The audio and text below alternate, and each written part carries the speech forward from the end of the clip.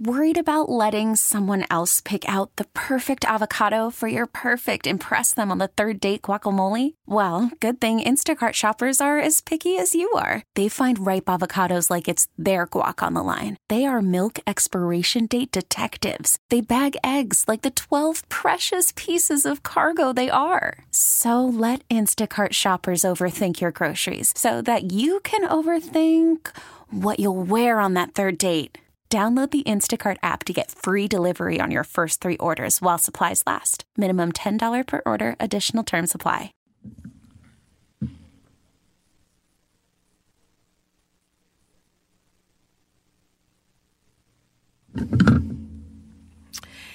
It is 83 degrees here on a really gorgeous Saturday evening, 7:08 in the Twin Cities. Obviously, many of us have faced family battles with cancer. If it's not been us individually, it certainly has been loved ones. And one of the ones that certainly is the most devastating is brain cancer. And I personally have known people who have fought this and really struggled and ultimately succumbed to glioblastoma, which is the form of aggressive brain cancer that currently John McCain is struggling with. Senator Edward Kennedy also died of that kind of brain cancer. But now there is word that there might be a new possibility in terms of fighting it. It's something that you really wouldn't expect. One of the reasons that I find, medicine and just, reading about advances in medicine so exciting. And that is that the once dreaded polio virus may be perhaps a weapon in fighting this deadly form of brain cancer. Joining us right now is Dr. John Trusheim. He's the clinical professor at the University of Minnesota Medical School. And Doctor, first of all, I want to make sure I'm pronouncing your name correctly. Did I get it right? Yeah, you came close. It's a Heim name like Sternheim, so it's Trusheim. Trusheim. Okay. All right. Yeah. Okay. Let me ask you, Doctor. First of all, why don't you tell us what glioblastoma is and how, when it comes to brain cancer, what percentage falls into the glioblastoma category, and are there others that are forms of brain cancer that are certainly less deadly and a little bit easier to treat? Sure. Well, brain tumors in general are about 2% of all your malignant tumors, about 2%.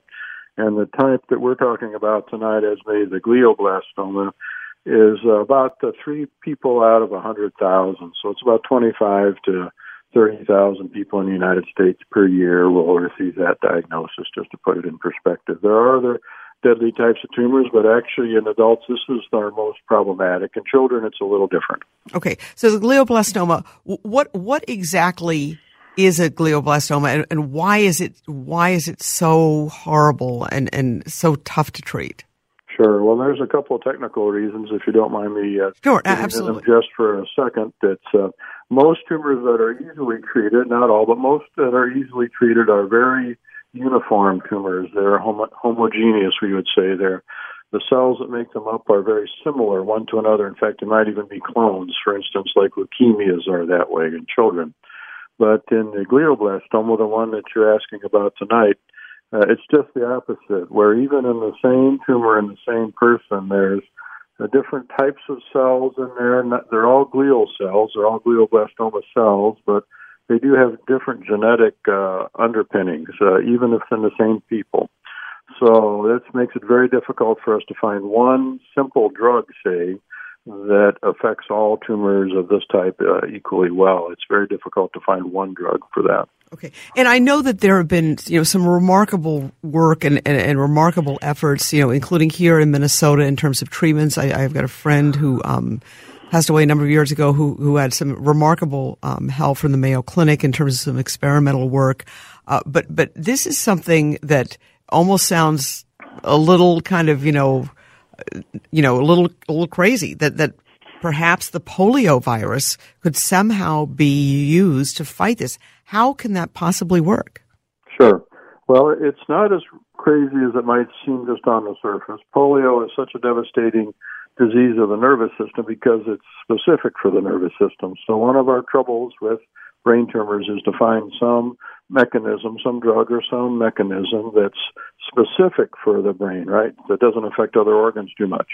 So polio by itself is a good candidate for that. Now, what the folks at Duke have done, and they put tremendous amount of energy and effort into this, is not simply to take the polio virus as itself, but to modify it so it does not produce polio. In other words, it doesn't replicate or reproduce itself.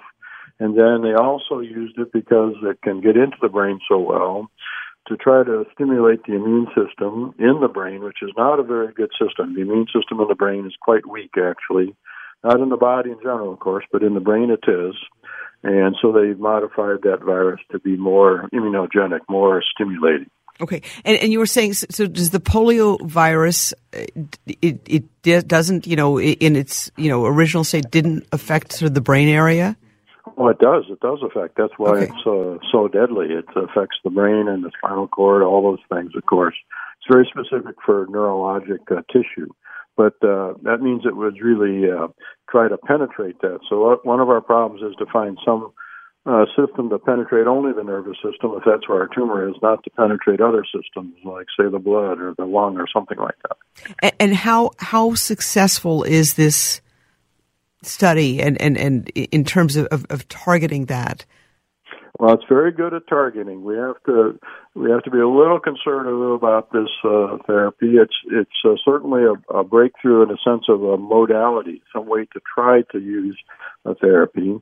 The patients to this point have been very affected in the area in which the drug is given, or the polio virus, I should say, is given, and that the immune system can react quite strongly there, and so there can be side effects from that. And that's been, in my opinion at least, the limitation of that therapy so far, is that while it's very effective in killing things in the local area, we have to be sure the area is one that can withstand that sort of injury in the first place.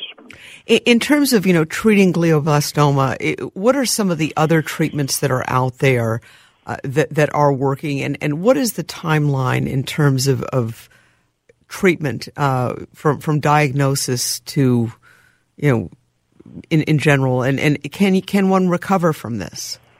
Sure. Well, if we're lucky enough to find the tumor early, from an early symptom like a seizure or something like that, or most fortuitously, sometimes we find it just because the person had a head injury for no other reason, and we find them very small. But in general, we have to have a good surgery obtained, which cannot be usually curative. It's very hard to take all these out in their entirety. Then radiation has to be given. It's not optional. And then there's new therapies that we're trying out, which are along the similar but not identical line as the polio vaccine, where we're trying to get into the brain tissue itself, change it in some way, or make it more vulnerable to treatment. We have certain viruses we use in my practice where we try to instill them into the tumor and then actually change the brain tumor makeup, its DNA. So there's a lot of interest in this general sort of thing. There's many ways to get at this. There's also other types of vaccines that are built on the patient's own cells, and we modify their immune system cells outside their body, of course, and then re-immunize them. So there's 3 or 4 different ways at least to go at this immunotherapy.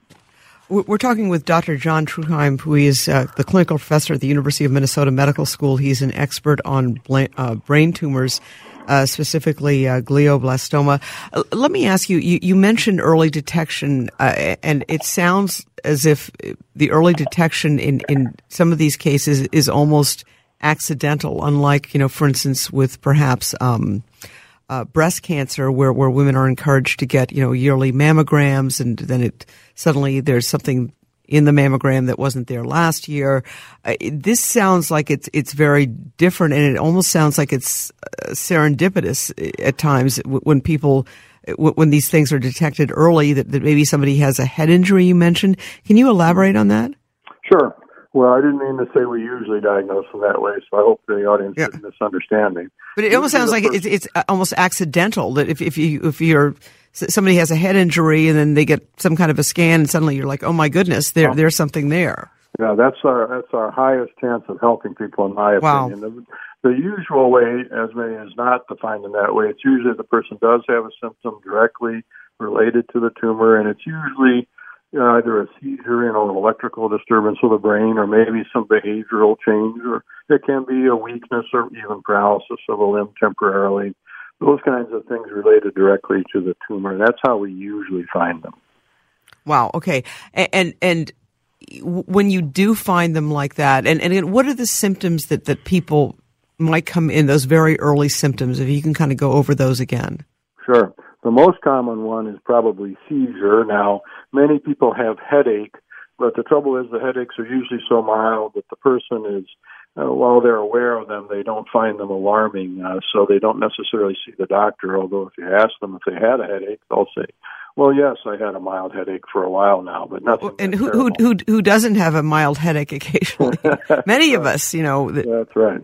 So it's usually something a little bit more dramatic. Many times it is the seizure. Many times their friends or family find that they're just acting a little differently even before the person recognizes that they might change in their personality or their coordination, these kinds of things.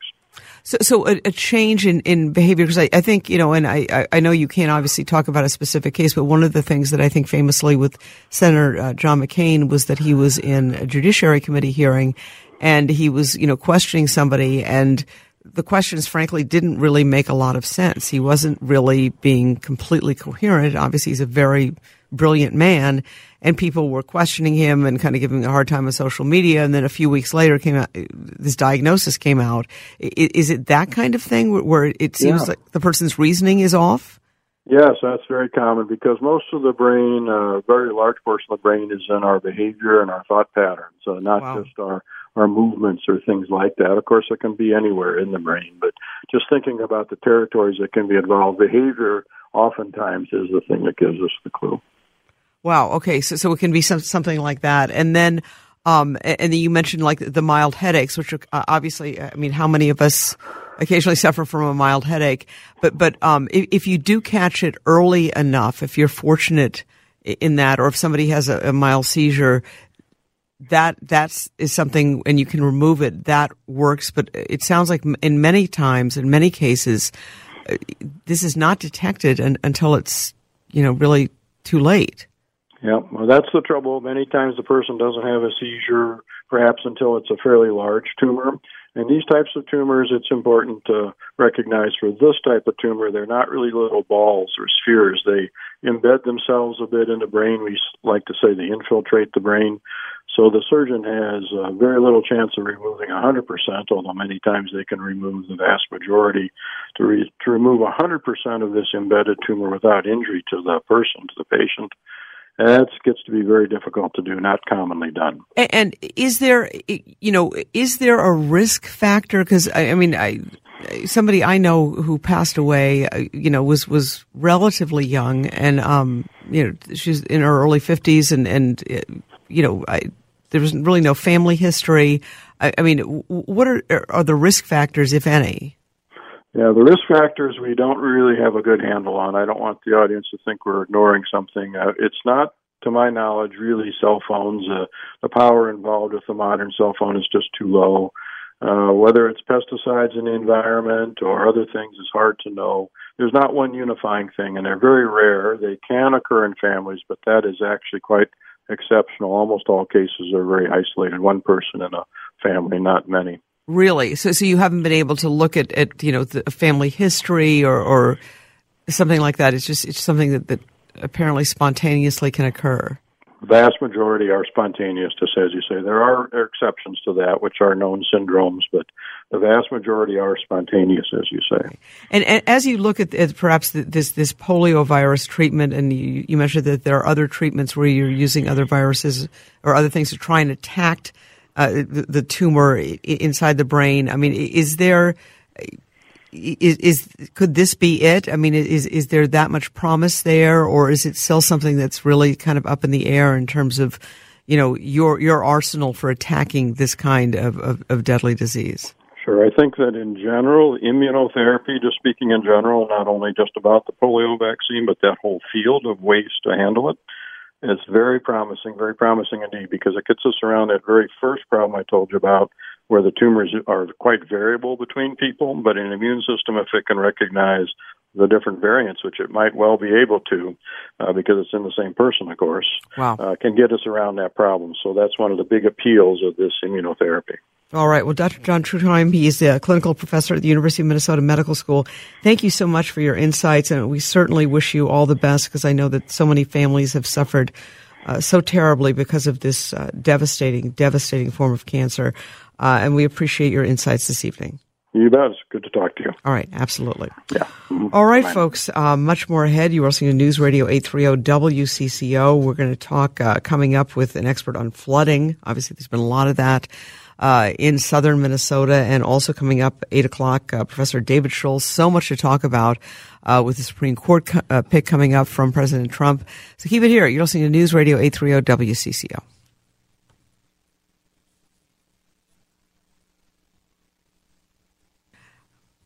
And I want to give a shout out to our previous guest, Dr. John Trudheim. He is with the University of Minnesota, but he also is a neuro-oncologist, and he is the medical director of Abbott Northwestern's Givens Brain Tumor Center. Again, that's Abbott Northwestern's Givens Brain Tumor Center. Obviously, Abbott Northwestern, one of the leading hospitals in our area. Folks there have extraordinary expertise in many, many areas, and we want to give him a shout out for being there. Fascinating stuff. And as I said, I've known people who have succumbed to glioblastoma, and it is such a devastating form of cancer. And again, he is the medical director of the Abbott Northwestern Givens Brain Tumor Center. Want to invite everyone to tune in to WCCO TV Sunday morning, 6 a.m., 10:30 a.m. We've had some really big, Sunday mornings, and we've got one again tomorrow. We do have a guest on our 6 a.m. show. He's Mike Rothman. He's the former Commerce Commissioner. He's running for Minnesota Attorney General. This is a race that suddenly is a big deal. We've got a lot of very qualified candidates. Amongst them, obviously, Congressman Keith Ellison, who shocked a lot of people by saying he would not run for re-election for Congress. He's going to run for Minnesota Attorney General. Congressman Keith Ellison calling in some IOUs. Bernie Sanders is coming in to campaign for Congressman Ellison Friday in Minneapolis and also Friday in Duluth. And if you recall, in 2016, in the Minnesota caucuses, the only poll that was done had Hillary Clinton way ahead of Bernie Sanders. Senator Bernie Sanders just slayed Hillary Clinton, really won by 30%. And it was because, in part, of Congressman Keith Ellison's support. So again, Congressman Keith Ellison calling in his IOUs. That obviously makes it a little harder if you're one of the other candidates like Mike Rothman, and I'll ask him about that. And then we have also Representative Erin Murphy. She is the DFL endorsed candidate. She won the DFL endorsement in a surprise. She's one of three very strong candidates, Representative Erin Murphy, Congressman Tim Walz. She's running against him, and also Attorney General Lori Swanson. So that is going to be an incredibly competitive race. And then, there aren't that many people that get personal shout outs and endorsements on products from the President of the United States. Well, there is a Minnesota businessman who got just that. He is Mike Lindell. He is the CEO of MyPillow. He will also be on WCCO Sunday morning. All right, folks, we are going to take a break. We are going to talk with Adina Bank-Lees. She's a speaker, author, and trainer about how do you deal with all the negativity on social media? How do you cope with it? Are you overwhelmed? Is it too much for you? We'll talk about that. And then also we'll be joined by an expert from NOAA on the flooding in southern Minnesota and what people can do, and what lies ahead in terms of the forecast. And then at 8 o'clock, Professor David Schultz. All right, folks, we're going to take a break. We'll give you some weather, and we'll have much more ahead. You are listening to News Radio 830 WCCO.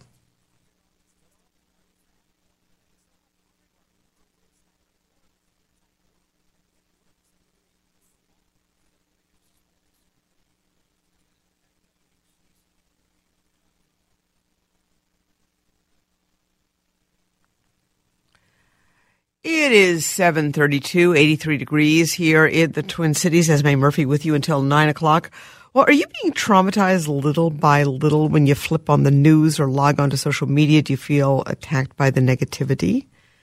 Can you be traumatized by events that aren't happening to you? I think, yes, you can. There's so much out there. There's so much news out there. How do you deal with it all? How do you prevent it from all getting to you? Because you've got enough on your plate when it comes to just you. All right, we're joined now by Adina Bank-Lees. She is a certified traumatic stress expert. She's got over 25 years of counseling experience, and she's the author of Covert Emotional Incest, The Hidden Sexual Abuse, A Story of Hope and Healing. Ms. Bank-Lees, thank you so much for joining us. I think a lot of us do feel overwhelmed and overloaded by all of that which we are getting on social media and turning on our phones, and you feel like you can't just turn it off. What do we need to do? Well, first of all, thanks so much, Esme, for having me. This Absolutely. is such an important topic. We're all dealing with this, and so some of the really important pieces for us to take care of ourselves. One, very, very important, breathe slowly and deeply. Yes. It's cheap, It's free, right? We take it wherever we're going to go. So that really is important, Esme. I'm going to say one sentence about that, because when we breathe deeply and slowly, and our exhale is longer than our inhale, it activates the part of our nervous system to calm our body. So you're talking, do this. You're not just saying, hey, take a deep breath. Really, take a deep breath and exhale. It can actually help you. It can actually help you. Biologically can help you, yes. The other piece, what else can we do? There are several things. So the first is breathe. The second is limit your time on social media, watching the news. It's important for you to know what's going on. Do not bury your head in the sand. Limit the time. Right. And with that, it's be with your loved ones, be around love and laughter, because that also, biologically, the chemicals are going to calm your body so that you can think clearly. We need everyone to be thinking clearly. And when we're traumatized, overwhelmed, you said, anxious, afraid, we don't think clearly. I think one of the things is that it's also, as you're kind of like, and probably the worst thing you can do, which is what I occasionally do, is, you're lying there in bed and you check the phone, and then, suddenly you're reading one social media story, and then you're reading another one, and suddenly you're reading about these poor children trapped in the caves in Thailand. And you just feel, your heart starts racing. And I think it's difficult as you kind of plow through things. You find yourself just immersed in all of these things that are out there, and it's hard to extricate yourself. And I find myself trying to tell my kids to do this, and don't do it, and then I find myself doing it myself. if I'm making any sense, it's just can be overwhelming, and it's difficult to do what you just said. It is difficult to do, so it takes effort and intention, Esme, because we can get addicted to that adrenaline that goes. When you said your heart's racing, that's absolutely what happens. And we can get addicted to that chemical. We don't have to ingest anything. And so if you think about it, and I'm not sure how many of your readers your listeners will remember this, but in 2001, September 11th, they played the video over and over and over again of the planes going into the buildings in New York City. Yes. And they talked about how that impacted people's brains, to watch it again and again and again. And so that's what's happening with us now. We're getting again and again and again. So to make the conscious choice, and when we breathe, do that breathing slowly and deeply, we can take a pause, just a little pause to go, okay, do I really want to do this? No, I want to go to sleep. I don't want to get activated when I go to sleep. Let me put on something that's calming versus something that's activating. And in terms of, the screen time, because this is something you also hear with, people who work with adolescents, but you're saying sure. This is for us adults too. Absolutely it is. Oh, no question about it. Yeah, when we're on that screen time, the adrenaline goes, and also there are some chemicals that we need, like melatonin, really important to go to sleep. It helps us sleep. We're watching a screen, it decreases. We're going to stay awake. Adina Bank-Lees is a certified traumatic stress expert. She's the author of Covert Emotional Incest, Hidden Sexual Abuse, A Story of Hope and Healing. We're talking to her about the difficulties that a lot of us have for unplugging and relaxing and trying to, detach ourselves from the 24/7 stream of news and just information and social media that we all get. Is this something that is overwhelming for a lot of people? Is it more prevalent for certain age groups, or is it sort of creeping into more and more people's lives? That's a great question. What I'm seeing is that it's creeping into everybody's life, and it's impacting people differently, Esme. So for some people, they are just avoiding, and they're saying, I don't want anything to do with it. I'm not listening. I'm just on a total blackout because I can't deal with it. There are other people, like you were talking about, you can't stop looking. You can't stop being immersed in it. And so I think it's impacting everyone in a different way. Right. And it doesn't matter, I think, where you are on the political spectrum. It's impacting everyone. Do you think this is affecting, women and men differently? Another really great question. So what we're seeing is that because of the attacks on women with reproductive rights, with the misogyny, with the Me Too movement, that women are feeling probably more afraid than in general men are.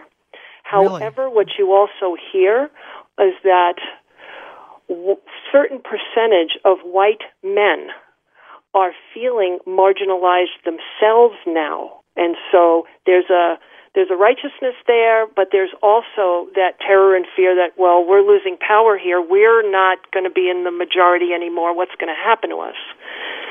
So it's everywhere, and it's impacting, as I said, it's impacting people differently with different issues.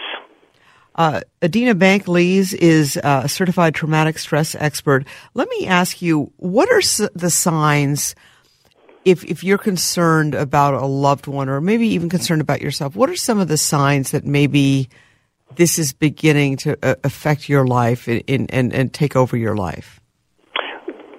Very important. So, number one is what you mentioned again, Esme, is the overwhelm. Anxiety, heart racing, can't put it down, or some people are feeling very depressed, helpless, hopeless. Pay attention, big red flags. The irritability.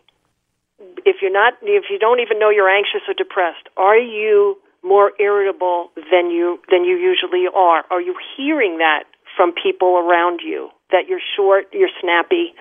Are you kind of trying to take the edge off a little more often with a glass of wine or a drink than you usually would? Pay attention, because we're trying to soothe ourselves. And if I'm going to be drinking more, pay attention. Do I lose my sense of humor? Everything's just too serious, can't laugh anymore. Pay attention. Difficulty concentrating and forgetfulness. And this is where we talk about women aging after menopause. Like, well, how are you supposed to know the difference between whether you're just postmenopausal or in menopause and you're having difficulty concentrating because of the news cycle, right? Well, it's happening to people, and so work life, we talk about the areas of your life that are impacted as well. Your work life may be impacted because of that, because it's difficult to concentrate and you're forgetting things. And it's just really more than the usual. And if somebody mentions it to you, again, pay attention. Let's be aware of things. And I'm having clients who are talking about their intimate life, home life being impacted, with parents being more protective of their children than they would be, of their sex life being impacted because there's so much anxiety and they're so focused on other things that their intimacy and closeness and being able to be close with their partner as well as other people has really they've lost some of that. How can people protect themselves? So we go back to breathe slowly and deeply with the exhale longer. We go to have fun. Make sure you're hanging out with people you love who love you. You're not talking politics. You're not talking news. You're taking a break, and you're laughing, because laughter puts those chemicals in that make you feel good. Clear your brain. We have to have at least 3 hugs a day. 3 good hugs a day that feel safe, that feel nurturing, because, again, physical touch for us human beings, when it's safe, nurturing touch, also helps to soothe our body and boost our chemicals that boost our immune system and clear our brain. I love that. 3 hugs a day. Yeah. That's great. And the deep breaths. Absolutely. Very simple, doesn't cost you anything. And intention, making a decision to do this, because it's not usual in our lives. All right. Well, listen, great advice from Adina Bank-Lees. She is a certified traumatic stress expert. She has over 25 years of counseling experience, and she is the author of Covert Emotional Incest, The Hidden Sexual Abuse, A Story of Hope and Healing. Thank you so much, and we all need to take your advice. Thank you, Esme. And if people want to continue the conversation, they can go to my website at adinabanklees.com. They can get the book on Amazon, and I also have a Facebook page they can go to and ask me questions. All right, and also on Twitter, you're at Adina Lees. Thank you so much. Thank you, Esme. Take care. You too, Bye-bye. Absolutely. All right, great advice, although, and something, the deep breaths, she's not just saying take a deep breath, she's saying take a deep breath. And make that exhale even longer than the inhale. And just surround yourself with good people, laughter, and don't talk politics. Well, I'm still going to talk politics in the 8 o'clock hour. Sorry, folks. With the one and only Professor David Schultz. We are going to take a break. When we come back, we are going to be joined by an expert from NOAA. She is Michelle Margraf. She's the observing program leader with NOAA, to talk about the flooding in southern Minnesota. Curry, Webasso, Springfield, very, very heavy rains, and obviously a lot of concern in those communities. So keep it here, folks. News Radio 830 WCCO. We will be right back.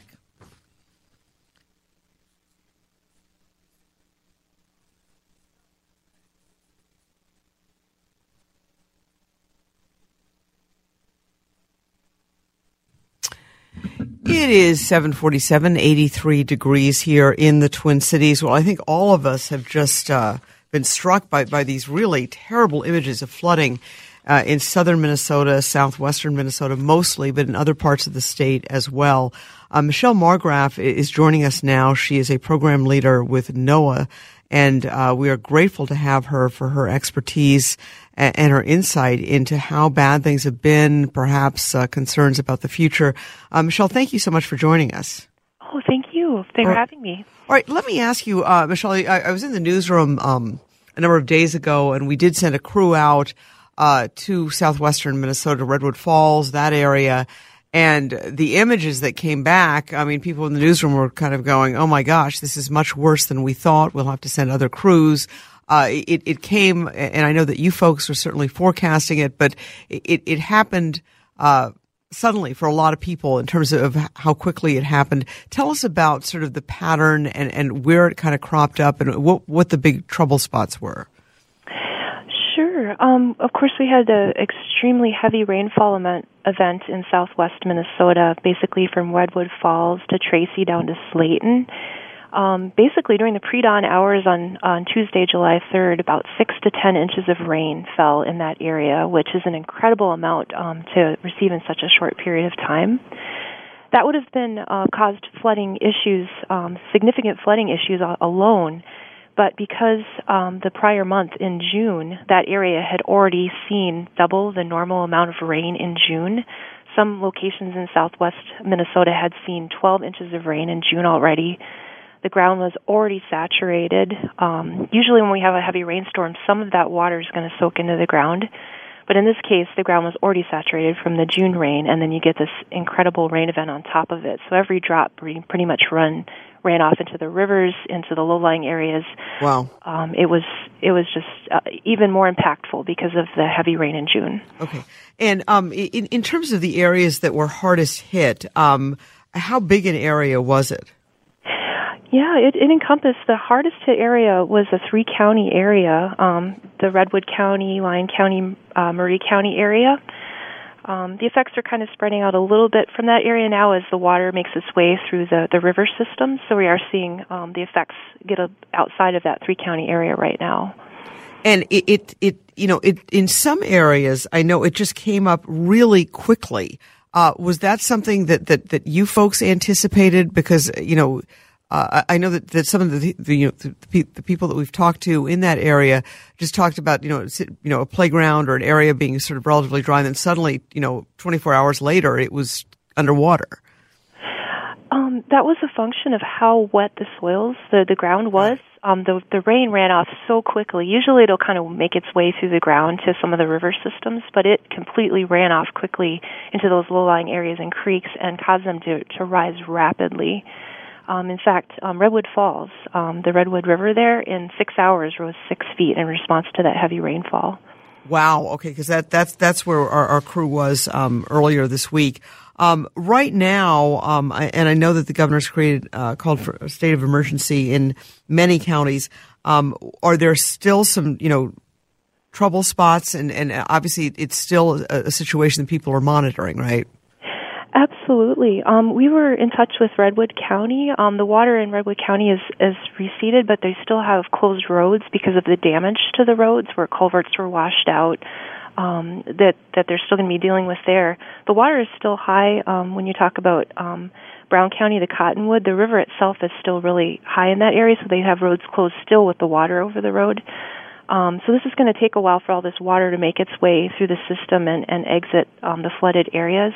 The impacts on agriculture are going to be especially tough because the low-lying areas and some of the fields that were flooded by this heavy water, it's not able to drain into the ground because the ground is still saturated. Wow, okay. So we need a period of time where we are dry to give that ground a chance to dry out and allow the water to reabsorb. Okay, we are talking with Michelle Margraf. She's a program leader with NOAA. And just talking about the weather situation in terms of the farm fields, obviously a grave situation because this is not just, where people live. This is their livelihood and they're depending on it.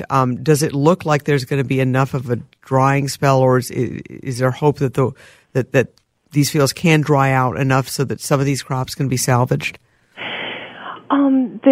There's a good sense right now that we're expecting mainly dry weather over this next week. We do have a chance of rain tomorrow and into Monday, but for the overall week, the pattern is much drier than it has been. And with the sun that we've had over the weekend, the cloud-free skies, the more sun we can get and the more warmth we can get to evaporate that water at the ground and then dry out the ground. That's all helping in this effort. Okay.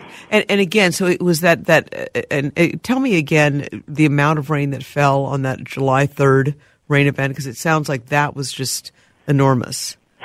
Absolutely. It was 6 to 10 inches rainfall reports we were getting from the volunteer weather observers in the area, but they have the rain gauges they report to us. And when we get over 2 inches of rain from a thunderstorm, you're usually going to have standing water. That's a significant rainfall. But when you get 6 to 10 inches, that causes a lot of problems to begin with. Even if it had been dry, you get 6 to 10 inches, you're going to have flooding in the area. But then you throw on this conditions from June, and it just is a double whammy. Right. So right now, hoping for a drying out period, because I know that some of the waters have receded, right? Yes, like the Redwood River is starting to recede. We're still having issues on the Des Moines River that's flowing toward Iowa, and then also the Cottonwood that's flowing into New Ulm. Some of that water from the Redwood and the Cottonwood is flowing into the Minnesota River. So the Minnesota River comes up into the cities. So we are seeing some higher water. But the good news about the Minnesota River is it has more capacity for water, so we're not expecting the amount of flooding on the Minnesota River that we saw further upstream. Okay. And in terms of the forecast, are there any projections for water levels? Are they hopefully going to go down a little bit, or is it just kind of touch and go depending on rain levels, going forward? Yeah, based on the current forecast, right now the crest that's coming down the Minnesota River is at Mankato. It's cresting in Mankato. It's going to crest on Monday in Henderson. Jordan is going to be on Tuesday, so it's just going to make its way downstream. It's going to be high water, but it's going to be kind of a moderate impact. just Great. because it's taken a couple days to get here. The real impact is still going to be in that area that had the 6 to 10 inches, just trying to dry out and reset the soil for agriculture and recreation, and we're hoping for as much dry weather as we can get. Well, we all certainly are. Thank you so much, Michelle Margraf, program leader with NOAA. We certainly appreciate your insights this evening.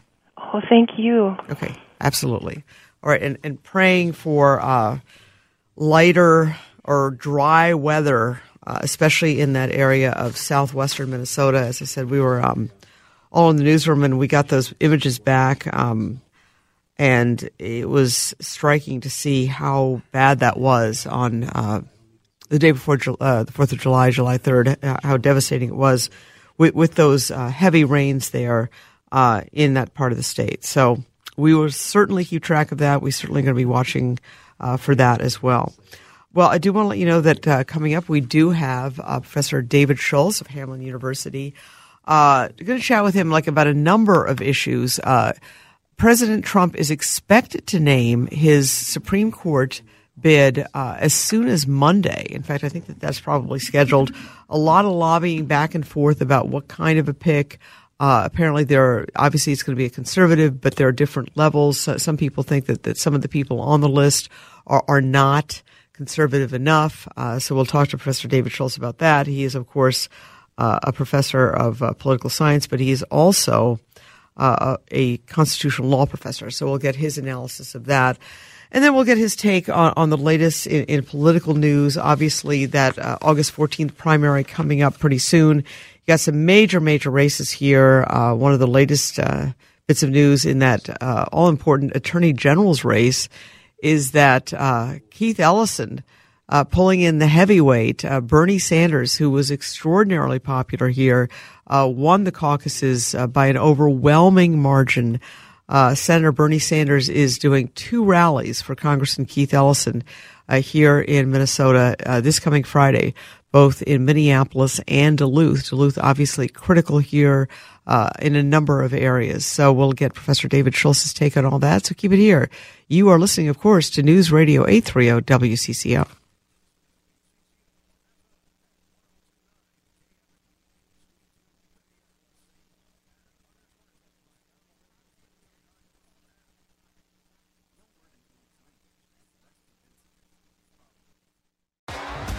T-Mobile has invested billions to light up America's largest 5G network, from big cities to small towns, including right here in yours. And great coverage is just the beginning. Right now, families and small businesses can save up to 20% versus AT&T and Verizon when they switch. Visit your local T-Mobile store today.